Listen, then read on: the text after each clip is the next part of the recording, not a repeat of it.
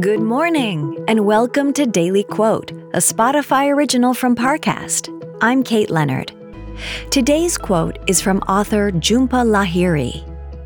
In her 2013 novel, The Lowland, she wrote, "Most people trusted in the future, assuming that their preferred version of it would unfold, blindly planning for it, envisioning things that weren't the case. This was the working of the will. This was what gave the world purpose and direction. Not what was there, but what was not." Next, we'll explore how this quote can inspire your day. It feels like we're all being told to go on this diet, take that supplement. Ozempic will give you depression, but you know what'll cure that? Weed. Or you could try to balance your hormones. At Science Versus, we're like, what the is going on? Forget the crap online and listen to Science Versus. Just the facts. Oh, and a bunch of stupid jokes. What is a ghost's favorite fruit? Blueberries.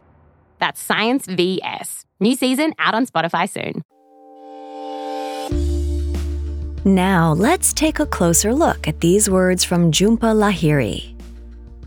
All of us have visions for the future, and they tend to be idealized dreams of a perfect tomorrow.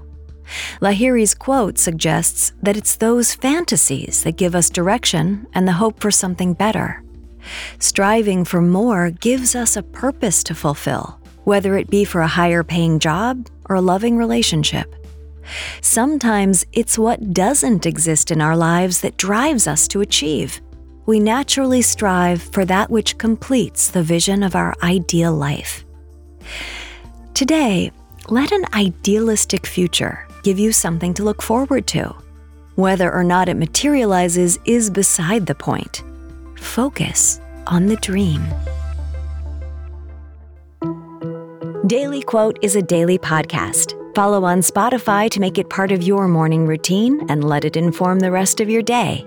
Daily Quote is a Spotify original from Parcast. If you're listening on Spotify, you can share this quote with your friends on social by tapping the 3 dots in the top right corner of the episode page, scrolling down to share, and selecting your sharing option of choice.